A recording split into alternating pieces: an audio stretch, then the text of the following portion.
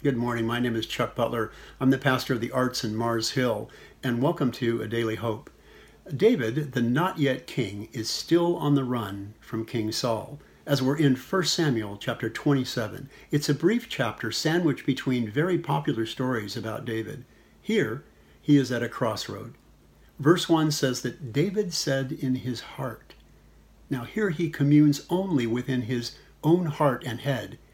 When we're feeling stuck, whether it's in COVID, in a job, in a relationship, or a financial predicament, or whatever, we would do well not to rely on the counsel of our own heart alone for advice and direction.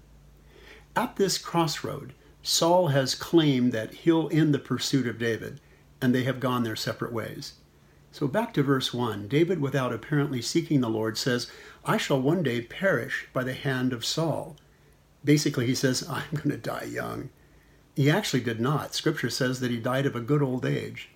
Some days, we just feel like giving up, especially if we're listening to our own voice and forgetting the promise of God that says, if God be for you, who can be against you? That's why checking in with headquarters every morning is so important.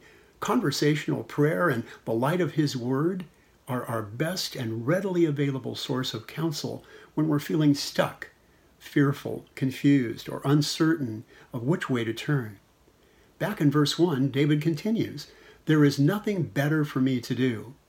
Here he's declaring that he has no options, that he's boxed in. Our options can be illuminated by the Holy Spirit when we inquire of the Lord. To know what might be better or best to do without praying is quite risky. Years ago, my wife and I were exposed to the hardships and persecution of believers in communist Eastern Europe. We began to pray as to what we could possibly do from so far away. Are there any options, Lord? How might your will be done here on earth as it is in heaven? I was invited to join a small team smuggling Bibles into various countries. Handing a pastor in Romania his first complete Bible in his own language is something I will never forget. For 6 summers, I joined new smuggling teams with illegal contraband. Although the risks were arrest, interrogation, prison, and even torture or death, we, as a couple in prayer, even to this very day, believe that the end justified the means. Look what David says in verse 1. There is nothing better for me to do than I should speedily escape into the land of the Philistines.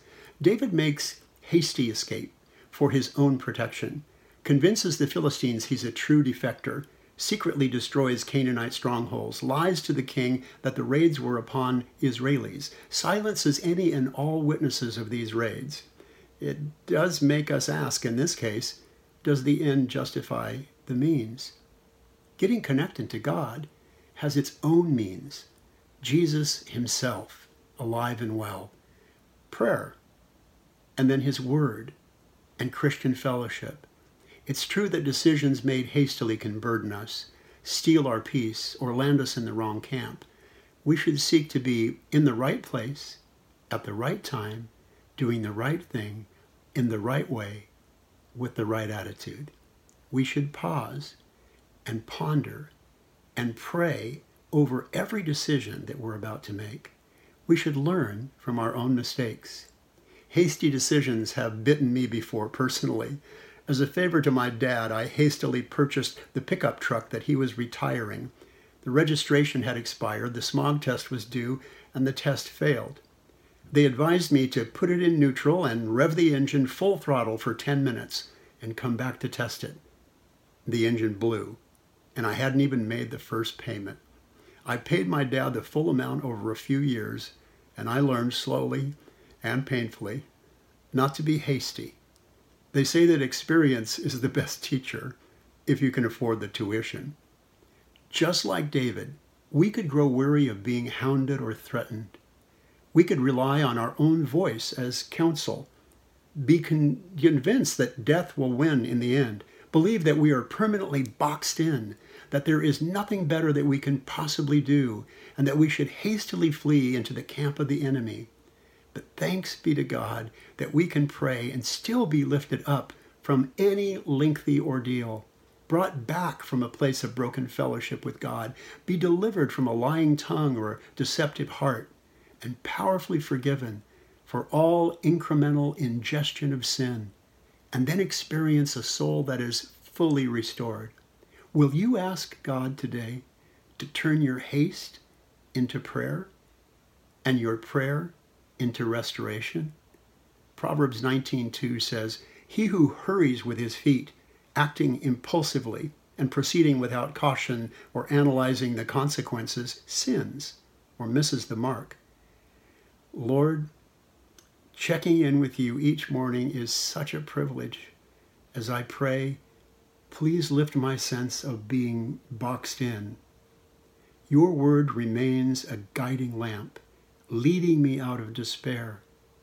Help me pause, ponder, and pray over each decision that lies ahead. Illuminate my options by your Holy Spirit at these crossroads of my life, and take the burden of haste from my shoulders.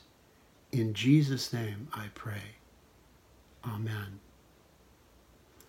I hope to see all of you at our Sunday gatherings. They are at 9 a.m., 11 a.m., and 5 p.m. See you on Sunday. God bless.